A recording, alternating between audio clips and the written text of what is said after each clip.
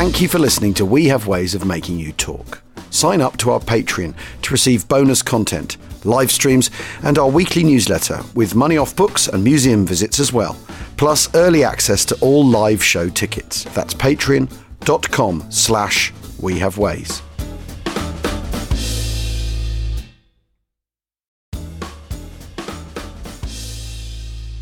Hello there, Al Murray here.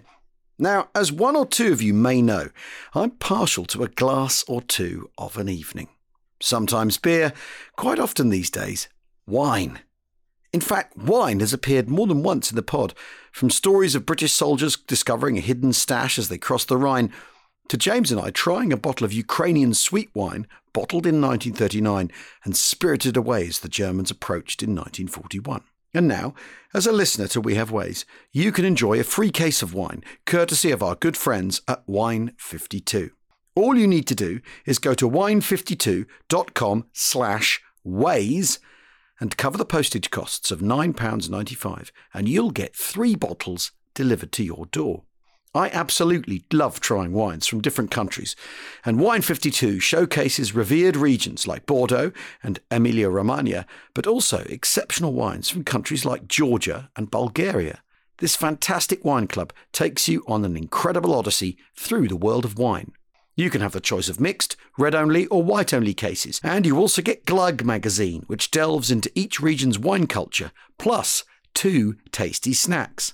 Your welcome case will include the beautiful Meridiano by Compagnia Mediterranea del Vino, a complex red with notes of blackberry, cherry and plum jam on the nose, and a lovely white wine called Lucasia by Agresti Vini, a light and crisp wine with fresh notes of gooseberry, honeysuckle and jasmine.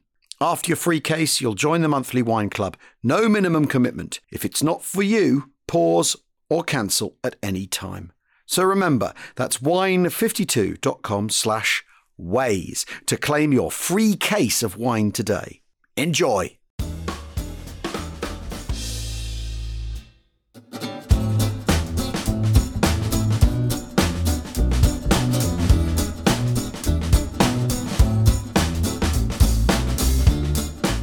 Achtung, Achtung. Welcome to We Have Ways of Making You Talk with me, Al Murray, and James Holland, your Second World War podcast. And with all your Second World War needs. And we are, well, it's part 2 of how many about the epic confrontation between the Soviet Union and Nazi Germany in the summer of 1943, the Battle of Kursk, of course. The biggest tank battle in history, isn't it?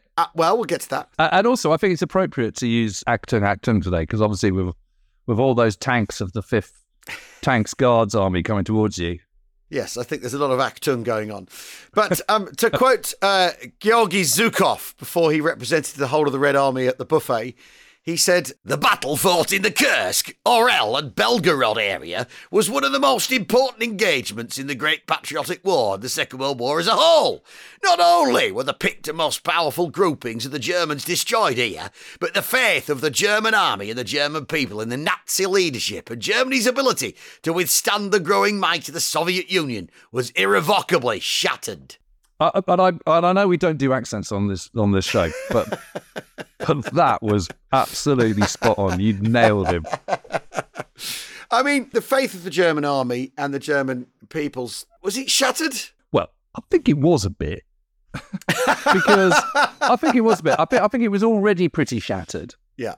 But I think this was the kind of sort of, oh crap moment where they thought, okay. I think it'd been shattered a long time before. Yes, but I don't think even the revisionists could argue that Kursk is anything less than a really significant battle, because it's the last time the Germans go forward on the Eastern Front. And just look at the jaw-dropping statistics of those who are involved and the scale of it. 4 million troops plus. I know. 69,000 artillery bases and launchers. Yeah. 13,000 tanks. 12,000 aircraft. I mean, that is a lot. We might query the biggest tank battle in history, but I don't think there was ever a situation where there were more than 13,000 AFVs, armoured fighting vehicles, in an area of that scale. Maybe there were. I don't know. Well, compare it, say, with the end of July 1944. There's 380,000 Germans, 812,000 Americans, 640,000 British and Canadian troops in Normandy. So 1.8 million. And about 6,000 AFVs. Yeah. 1.8 million men in total. Just like half the size. It's half the size. And the densities are greater. Which is important. Which is important. And, we're not talking about strategic significance. We're talking about scale. Yeah. When we're kind of banding about these statistics, this is purely an issue of scale. Yeah. And we've said it before, and I'm sure we'll say it again, but do not be fooled into thinking that scale equates to strategic importance, because clearly no one would deny that Guadalcanal was probably the most significant land battle in the whole of the Pacific War. Yet the numbers involved are incredibly small beer. It depends on the location in which you're fighting. Yeah. Because obviously you can only fit in so many troops. There's so much room. Whereas, one of the reasons it lends the war on the Eastern Front to such vast numbers is because it's so vast in area. Yeah. I mean, Bagration the following year is kind of 1.2 million Soviet soldiers, 4,000 or so tanks and AFVs.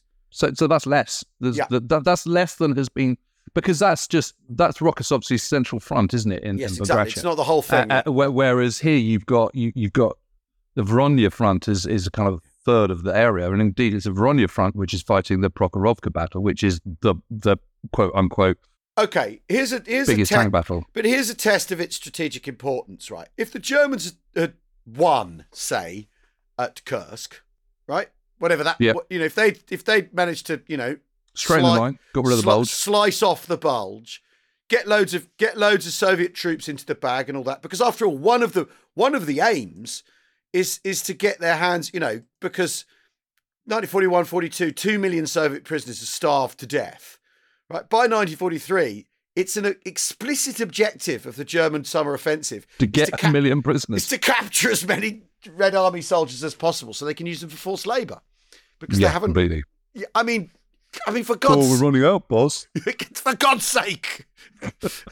It's just all so stupid. Quite stupid, isn't it? Tragic and disgusting and wasteful. They're also realising that their reputation is for killing Russians, starving Russians to death. They need to change the dial on that somehow. So let's say they win. Let's say they take 500,000 Soviet prisoners. They shorten the line. It's at what cost? Let's say they do win that. They straighten the line. They're not going to be doing anything else that year as a result, are they? They're going to be burned out, played out, worn out, have enough of a problem. You let's say you do encircle those Soviet soldiers.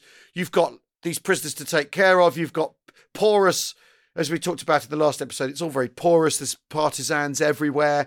This is more people going into the partisan crowd as much as into the bag, probably. You know what I mean? So let's say so what does it do? Like, if the Germans win in Kursk in 43? Well, it is absolutely impossible to consider them winning at Kursk and straightening that line and getting through all those defensive lines without having taken a hammering. Yeah. They're just got it, because of course when you're on the offensive, you're losing more than you are when you're on the defensive. Yeah. Unless you're the Russians, of course. Yeah. But generally speaking, that's the rule of thumb, and it's a good rule of thumb. I mean, and the defences are 110 kilometres deep. It's just So they might straighten the line. There might be a little sort of mini bulge, but it might be straightened. They might have got through the kind of the first 6 lines of defensive positions, all the rest of it. But the idea that the Red Army couldn't absorb even 1 million losses, which they could. I know. With their 6.4 million strong Red Army, including the NKVD, is obviously mistaken. Yeah. And the Red Army absolutely would counterattack at some point, and the weakened Germans would be facing another encirclement, and exactly. That is what would happen. So my suspicion is that you would have another offensive. It probably would happen in the autumn in the snow, which the Russians would be better at than the Germans. Yeah. And I suspect they would still have Operation Bagration. It'd just be kind of 400 miles further east than it would at the time. But it doesn't mean say the outcome would be any less. I mean, this is the thing, isn't it? Because even though the Germans, there's the famous Guderian quote, isn't there? It is a matter of profound indifference to the world whether we hold Kursk or not. I repeat my question: why do we want to attack in the east at all this year? And Hitler says, according to Guderian, you're quite right. Whenever I think of this attack, my stomach turns over. And that, of course, Guderian's the only witness for that. And he's trying to create some breathing space between him and the decision. And my lie detector is just going, well, yeah, whoop, exactly. Blame it on the Fuhrer, all this. Do you know what? The more I think about Guderian, the more I look into Guderian, I think he was a piece of work times 10. I was going to say something really rude then, but I'm not going to because yes, I don't want to offend anyone. But he's a wrong un. He's an absolute wrong un. Don't forget he's chief of staff. He's on the honour courts, all that kind of stuff. He's just horrible. Yeah, he tries to blame it all on Zeitzler in the end, doesn't he? He says, yeah, what an arse. Yeah, horrible, megalomaniacal, kind of arrogant piece of work. Yeah, I mean, because I do think it is worth wondering if because if Zhukov's right, if it is the most important strategic battle of the Second, or a decisive strategic battle of the Second World War, then what if the decision is reversed? What if the Germans win? I don't think the Germans would have won a decisive strategic victory with it. So it's impossible. It's absolutely impossible for that to have been a decisive. But victory. It's interesting though, isn't it? Is that the Germans are playing for high strategic stakes and are wrong in doing so. The Soviets are playing for high strategic stakes and are right in that assessment.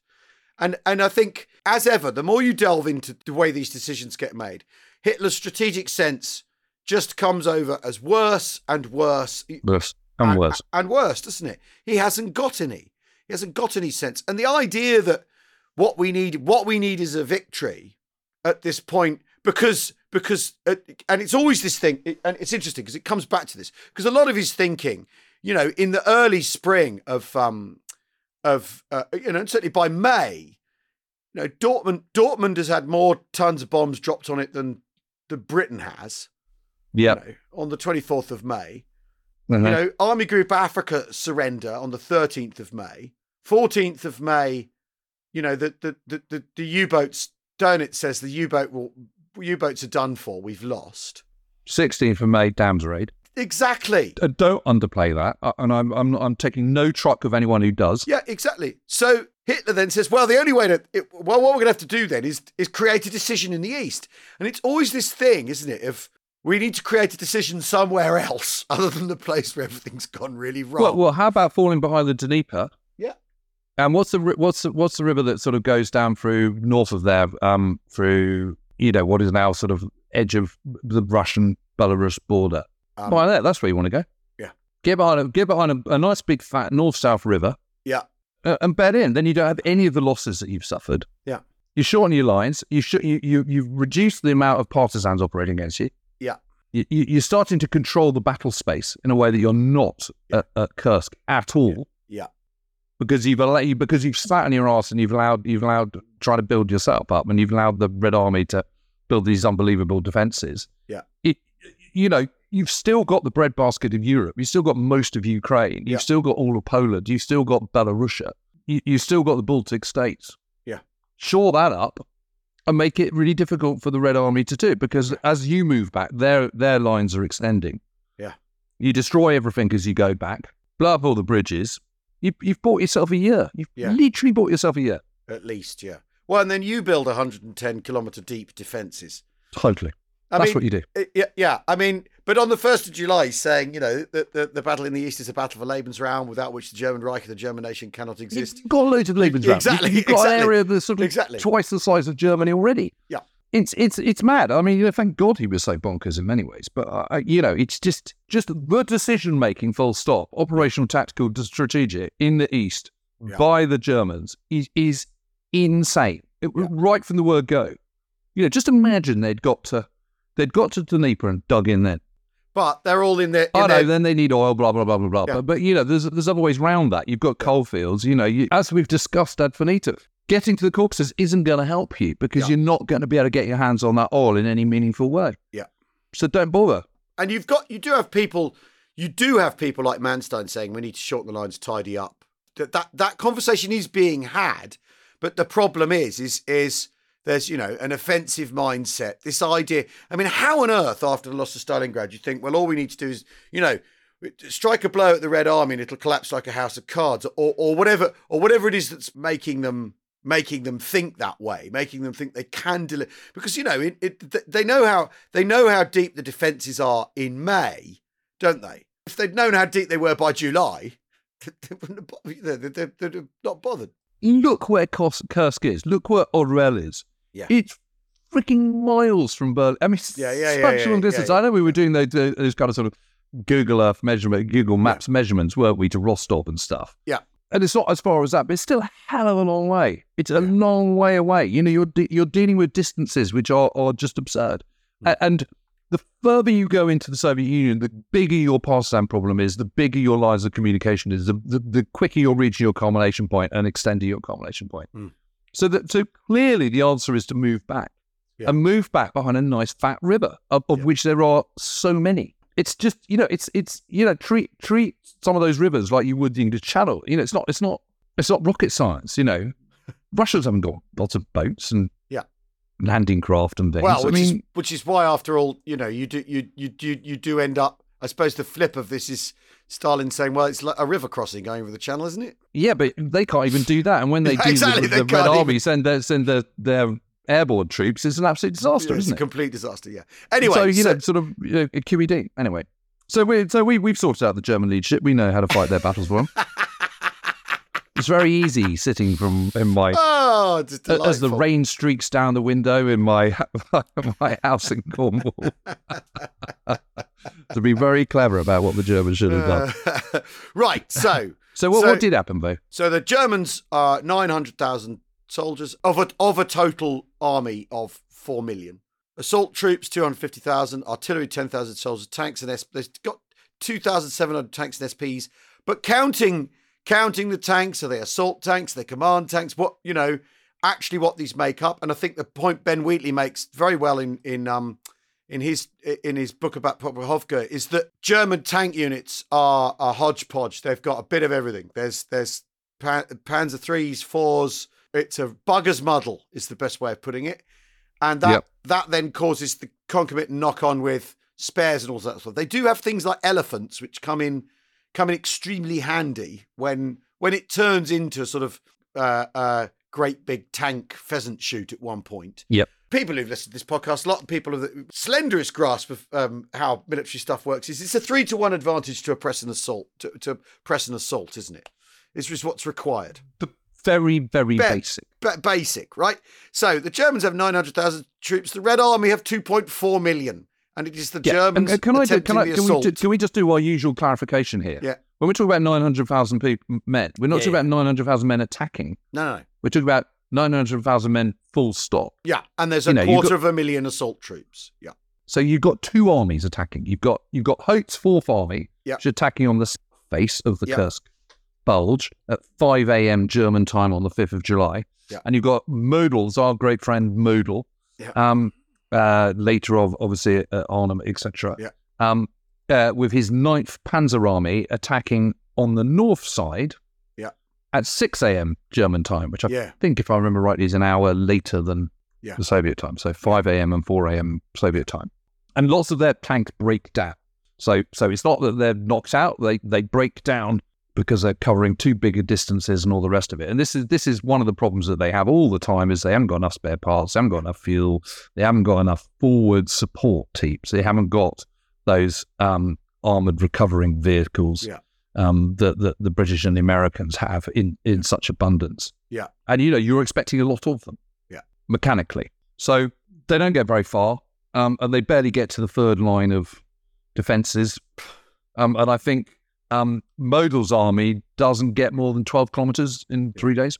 Well, let's set the scene about what the Soviets know and what their preparations actually amount to, and we talked about Rokossovsky last time. I mean, when you look at his, that he's a Pole, that he ends up Polish defence minister after the war and all sort of stuff. His is an amazing sort of trajectory that he's purged. Like, as you said last week, he returns to discover everyone's wearing old style Imperial Army a uniform and all this sort of stuff. I mean, the life that man led, and also the sort of courage, moral courage. I mean, you could call it moral courage for a Soviet leader if you want. You know, that he was still able to stick up for himself and tell Stalin when he thought he was wrong. I mean, and a truly extraordinary man. I suppose because he thought, well, what's the worst that can happen? It's already happened to me. I've lost all my teeth, lost all my nails. Yeah, well, you know, whatever. But so he's nearly Lost killed. He's on the eve of battle. He's nearly killed, isn't he? Yeah. Because the Germans do. I mean, Germans. It's not like they don't have good intelligence. So they know. They know where he's staying. He's staying in this white cottage in this little village, which is literally bang halfway between the northern edge of the Kursk perimeter and the salient and Kursk itself. And it just so happens that he's gone to the mess next door. When the strike happens, the whole house is destroyed. And he just happens to not be in there, so he's had a lucky break. I mean, his whole life is just, he's unlucky, but that he's incredibly lucky. Yeah. What I keep meaning to do is read his autobiography. Oh, did he write a memoir? He wrote a memoir, which was published in the I think the late 50s or 60s or something, and then it was sort of, you know, it was pretty savagely edited for Soviet taste, and then there's a kind of unexpurgated version somewhere. There are editions. It's not. I mean, basically, it's not on Kindle. So therefore, it doesn't exist. Therefore, it doesn't exist. Yeah. Just that. It's quite an interesting read, though. Yeah, I think it'd be a fascinating read. But so him and Vatutin, they both know about Citadel because, after all, there's the you know when you've been sat there eyeballing each other for so long, you've got you've got aggressive patrolling, all that sort of stuff going on, picking people up, capturing them, interrogating them, trying to find out. You've got people defecting.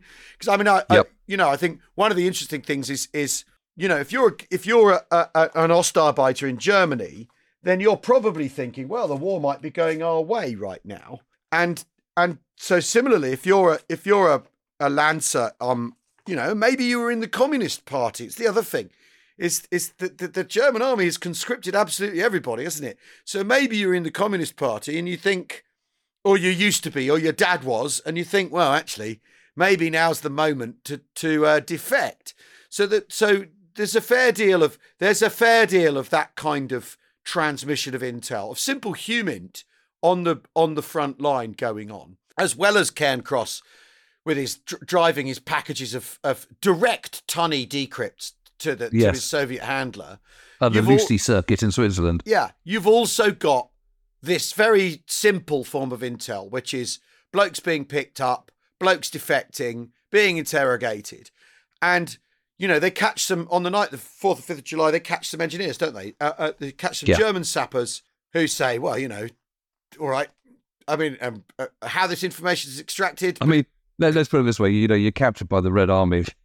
You going to talk or you going to climb up? Yeah. My suspicion is I would talk. I just don't want to... Yeah, I think I would as well. I think I'd come over quite proudly. I don't want to make any claims for my character here.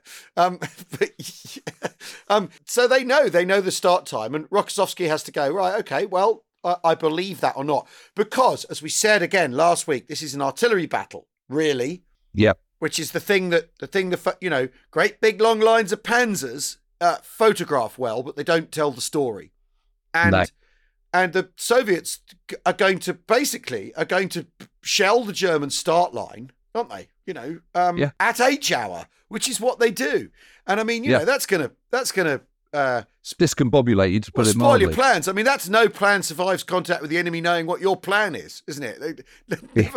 Never mind. No plan survives contact with the enemy. You know, and this is the thing is the Soviet Union, and it's interesting, this, isn't it? Because it was one of the things when the war in Ukraine started. A lot of people talked about that the Russians are into artillery. Artillery's their thing, and you know whether that's actually how things are panned out in Ukraine or not is a different story. But this is the signature of the Red Army, isn't it? Is that they are going to absolutely plaster you with artillery, and they're attacking the start line as the Germans are forming up the start line. You know, it's going to ruin your day, isn't it?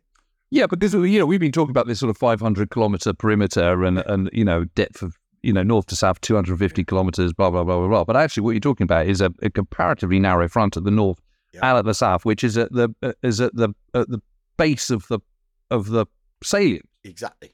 So they're not doing it in the western bit; they're doing it in the eastern edge of the salient, and trying to kind of pinch it out in one massive great encirclement. Great encirclement, because you know that's what happens in the Soviet Union when you've got a large amount of space and comparatively few troops compared to the space you've got, that you want to do the biggest encirclement you can. Yeah. So that's what they're doing. So actually, there's got a concentration of force, and that's also obviously a German thing. So you've got, you're attacking over these two armies in quite strong density, which then means you've got a fairly strong target for all that Soviet artillery. Yeah.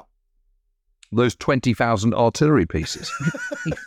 Artillery pieces. That kind of one gun every 10 meters. I mean is it any wonder after 5 days that Modul's forces have only gone 12 kilometers? What's that, 7 miles? Yeah, yeah. God, which incidentally is what Second Army managed in one day at Operation Goodwin, and everyone said, cool, they're really slow. They slowed up, though. It's a bit slow there, isn't it?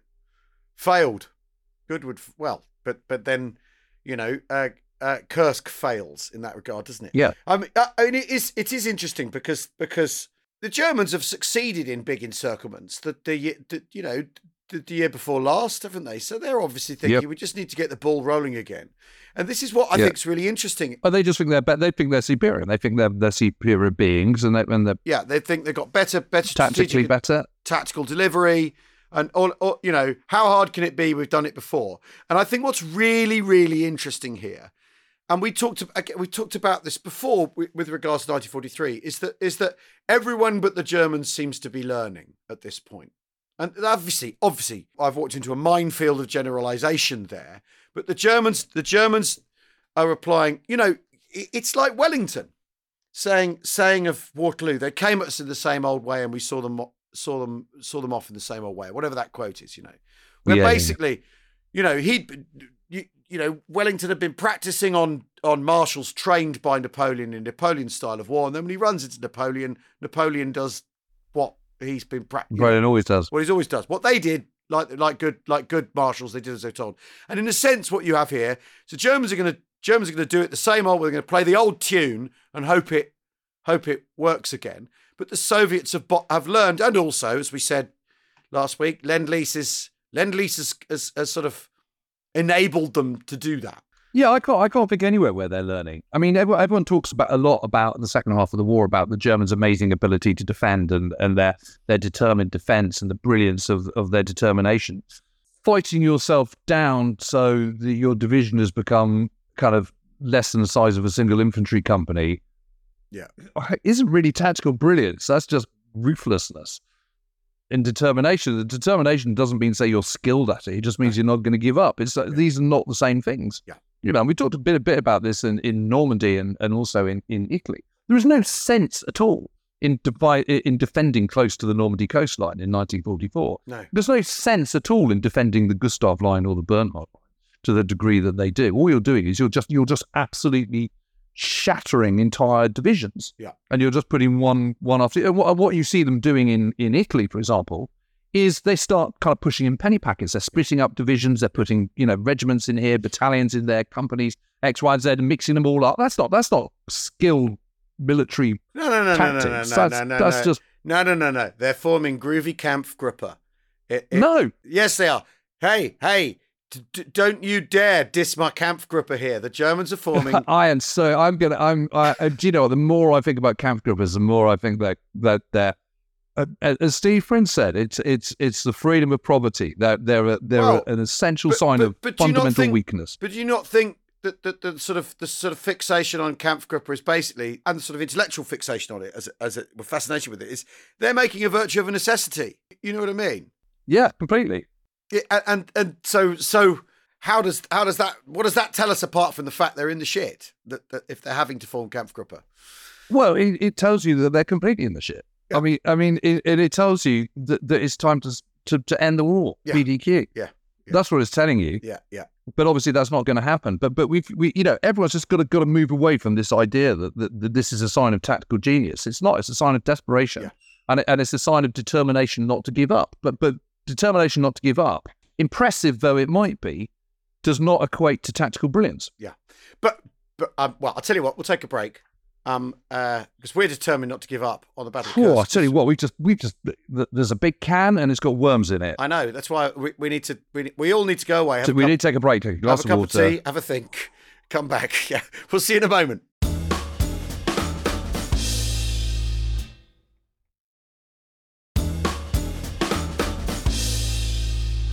welcome back to We Have Ways of Making You Talk with me, Al Murray, and James Holland. I mean, the determination to resist is an attractive thing in the 1950s and 60s if you think you've got a Cold War nuclear war coming. So that's why it's such I think so much of this historiography and so much of this way of looking at this historiography is because there's an expectation in NATO thinking, and American and British thinking after the war, with the prospect of a Cold War, that you are going to find yourself probably in a similar situation to the Germans, overwhelmed by Soviet mass, and how are you going to motivate and organise yourselves when that happens? And so what you're going to do is you can look at what the Germans did, and they formed Kampfgruppe. That's brilliant. So we'll form battle groups, and because we're going to have to, because we're going to be overwhelmed. Yeah.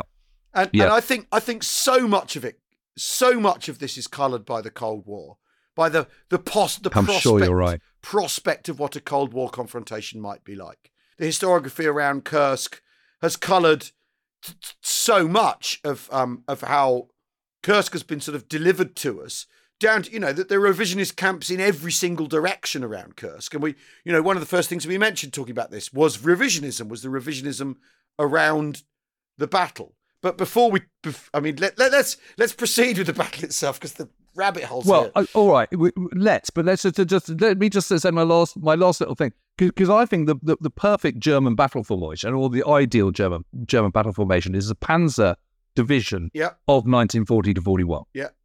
Clearly, it's an all arms unit of motorized infantry, motorized reconnaissance vehicles, motorized anti-tank guns, motorized artillery, and of course panzers as well. Yeah. It's the complete package, and it can operate under its own steam, and it's self-supporting. When we think about German brilliance and German tactical flair and all the rest of it, that's what we're thinking about. We're thinking about that Panzer division that's storming through the Balkans, that's storming across the River Meuse. Yeah. It's not Kursk. Yeah. It's just not. You've got some brilliant people there. You've got some highly experienced guys who know what they're doing. Of course you have. And there's some very, very, very good units in the German army right into 1944. You've also got the same people at the very top who think all we got to do is do what we did in 1940 and everything will play out for us. Therein lies the problem.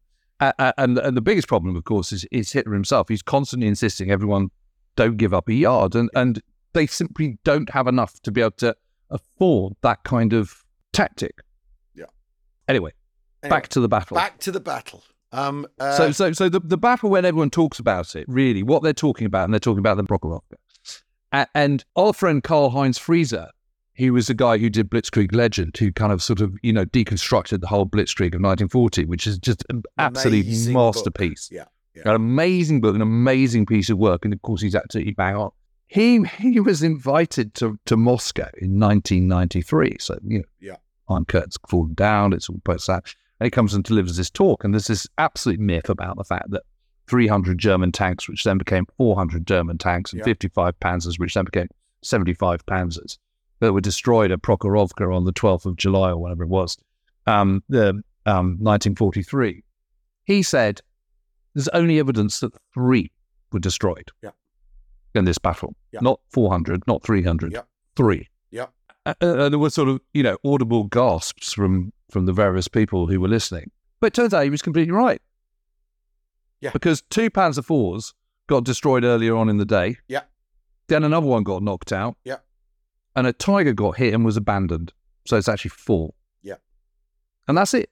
Yeah. That is it at Prokhorovka. But the story is that Friesler was approached by veterans afterwards and said, yeah, that is what happened. Yeah. Our recollections of this, that, and the other. You're quite right. Which is interesting. So, the official accounts are horse shit. But, in Soviet historiography, there's this thing called, lying and fabricating that you have Soviet historians saying that is what we did. We falsifying and lying in order to uphold the myths of the Great Patriotic War. But Prokhorovka is still a defeat for the Germans. Yes, exactly. Because they don't take Prokhorovka village. They don't get on the ridge. Yeah. So it's this undulating countryside. There's hill 242.5 or whatever it's called. Yeah. And they're advancing up there, and they can't clear it, and that's because of the weight of Soviet guns, artillery. Yes. they're not actually destroying the German tanks, but they're prohibiting the German armour from getting forward. Yeah. Which I always, and I find the whole thing just completely baffling. One of the reasons why so many Red Army tanks get lost, get destroyed, is because they come down the hill, down the ridgeline, which is a pretty gentle ridgeline. Yeah. And there's this railway that goes sort of north-south. And extending from one side of it is an anti-tank ditch. Yeah. And basically they go straight into it. Yeah. And that's the problem. They suddenly go, okay, so lots of our tanks have got destroyed in the anti-tank ditch, and the rest of them bunch up. Well, they're basically like Daleks at the bottom of a staircase, aren't they? Yeah. But that's basically what happens. Yeah.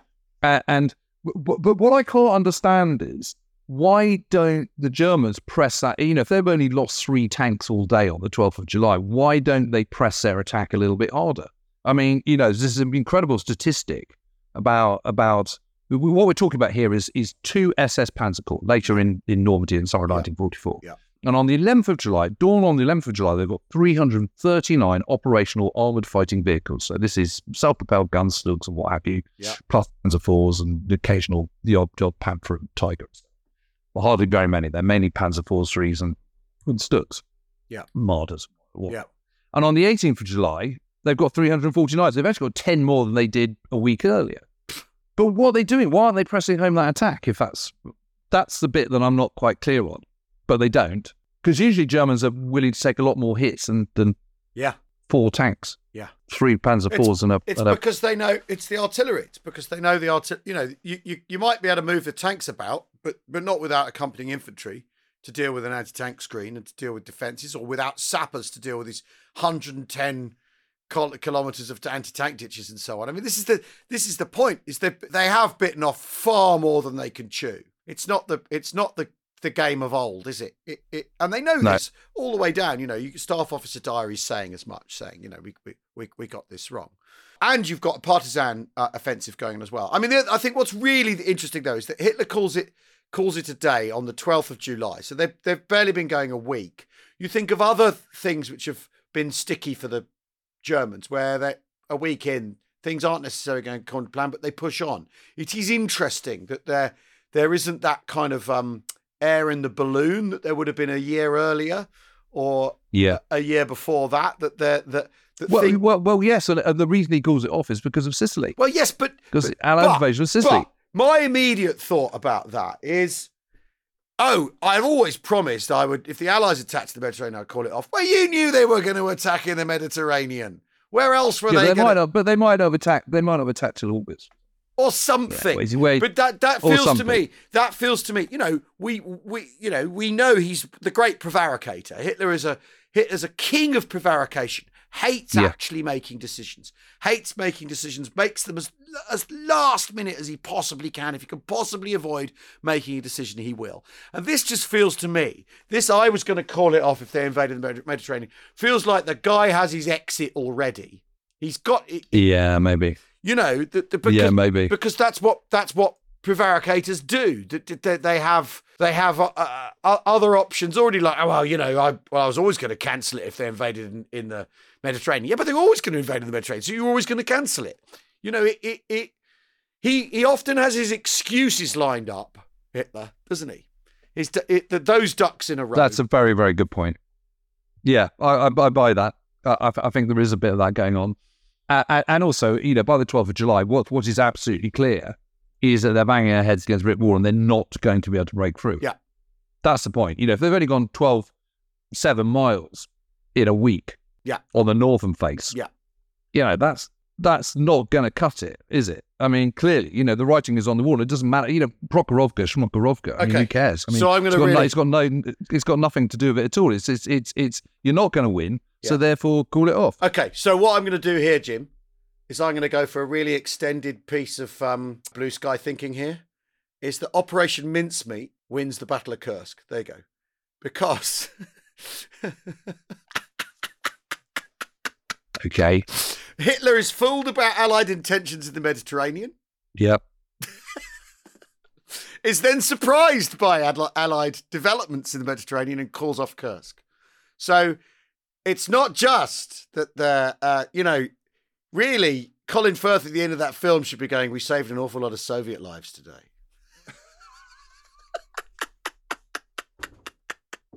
So it's actually, that script is one of the best bits of historical writing ever, almost. If you just said Soviet Union. Yes. Yes. I'm trying to digest this colossal bombshell. Come on. Sometimes you've got to think big, Jim. You've got to join the dots. That's all you got to do. Join the dots. It's all to do with mincemeat. Holy moly! Although I thoroughly recommend people go and see it in the musical in the West End, which plays up the ridiculous. Let's put it that way. So I'm. Well, I think what is absolutely clear by the summer of 1943, regardless of Operation Mincemeat, or indeed Animals, or indeed the extensive work of Dudley Clark et al. In deception plans, is that they've got too much to do with too little, clearly, and they're too spread, and the person making decisions is an idiot. And the person making decisions is an idiot, exactly. Yeah. So there's a rub. I mean, it's obvious you should pull off. You should call off Citadel because it's clearly not going to work. But that begs the question of why start it in the first place. Yeah. Which you already talked about. So clearly they shouldn't have done. I mean, it's a terrible idea. Yeah. But obviously the fighting just keeps going. Yeah. I mean, and there's no question that the Red Army loses a hell of a lot more than the Germans in the process. But Rokossovsky launches his counterattack. Yeah. This is Operational Kutuzov. Yeah. Orel is taken on the 4th of August. So it's not just a question of kind of pushing the Germans back there 12 kilometers they've taken. You're pushing them all the way back to Orel, which is, another kind of 100 plus miles north of, it's about 200 miles north of Kursk. Amazing. And in the south, you've got Operation Rumyantsev. And by the 23rd of July, Red Army are back at the start of Citadel. And then Rumyantsev itself is launched on the 3rd of August. Yeah. And Belgorod, that city that's changed hands several times, is encircled by the 5th of August. Yeah. 3,000 German dead left in the ruins of Belgorod. That's a lot. And then on the 22nd of August, Kharkov is finally... Again.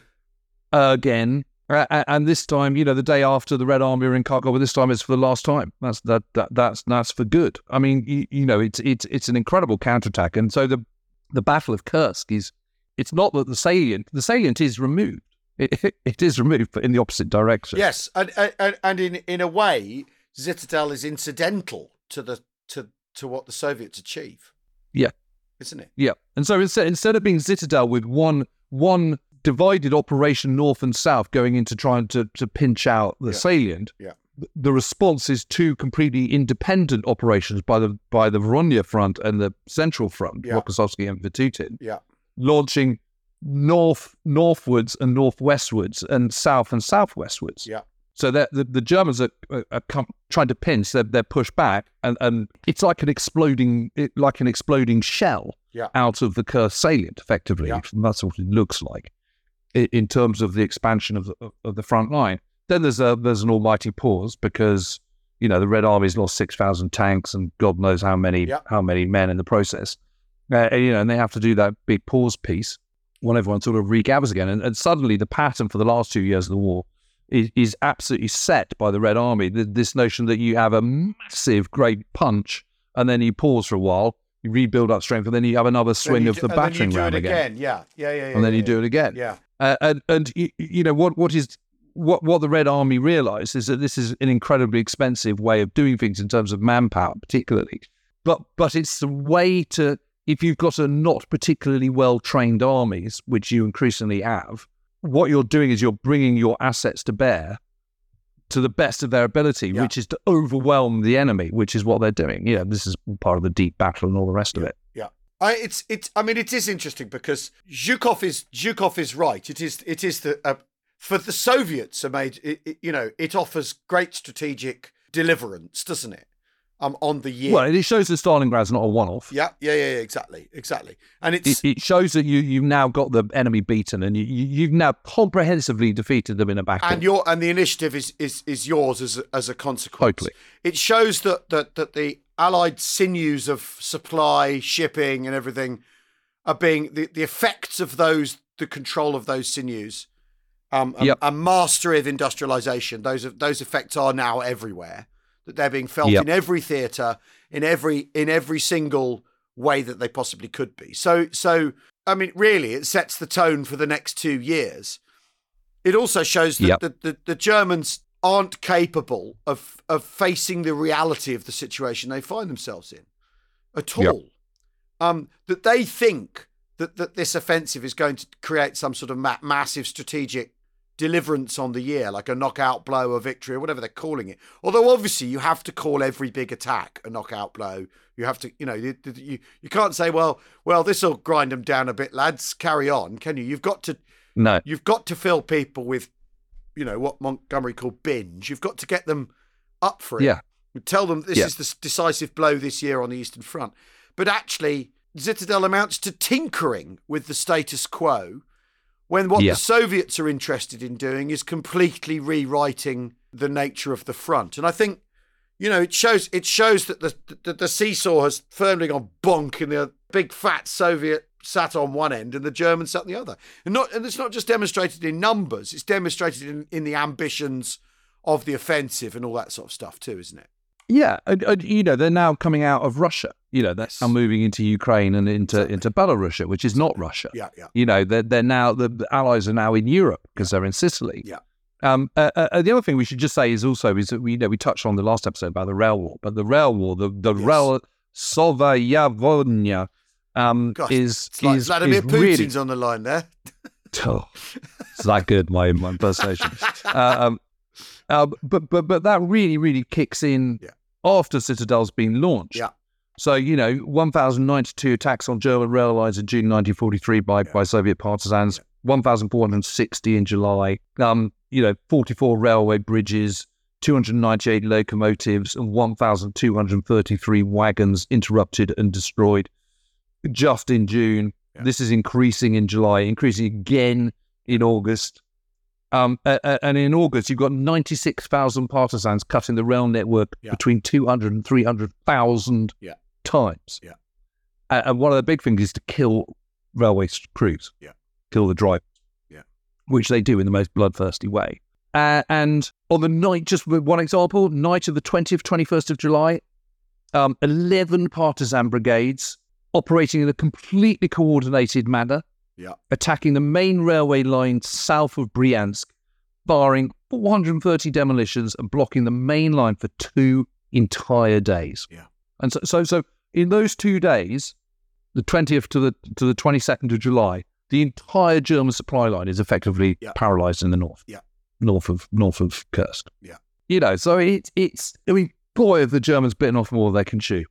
And they fail to force a decision, and the Soviets are allowed to basically pick and choose what they want to do. That's what's happening here. Now the hunting ground is clear, and absolutely they can do what they like. And as they're emerging out of Russia, Stalin cares even less about the land he's fighting over. And who gets gobbled up, Yeah, exactly.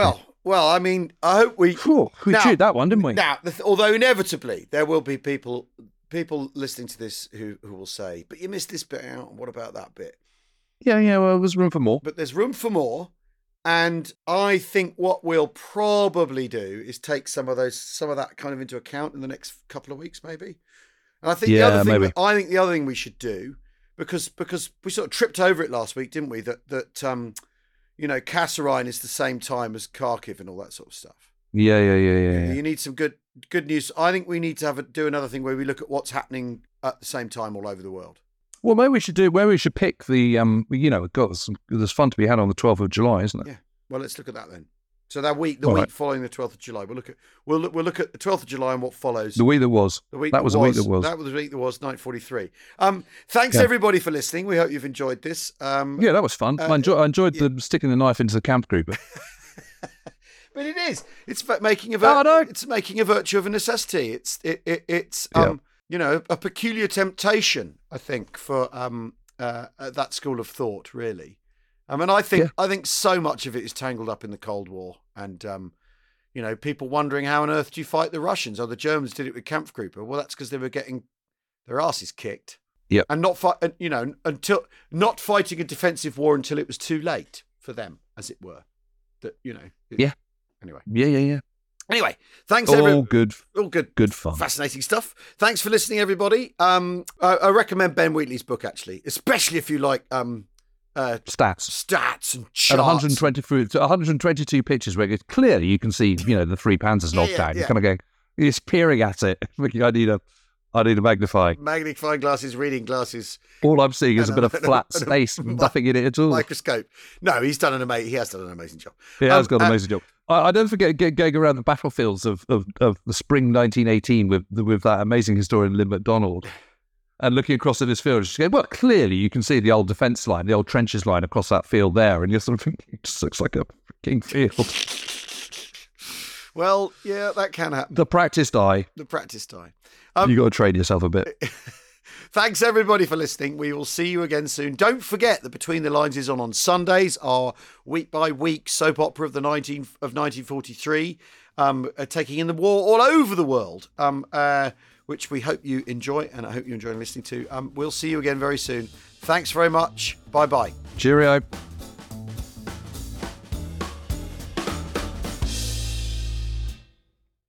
Hello there, Al Murray here. Now, as one or two of you may know, I'm partial to a glass or two of an evening. Sometimes beer, quite often these days, wine.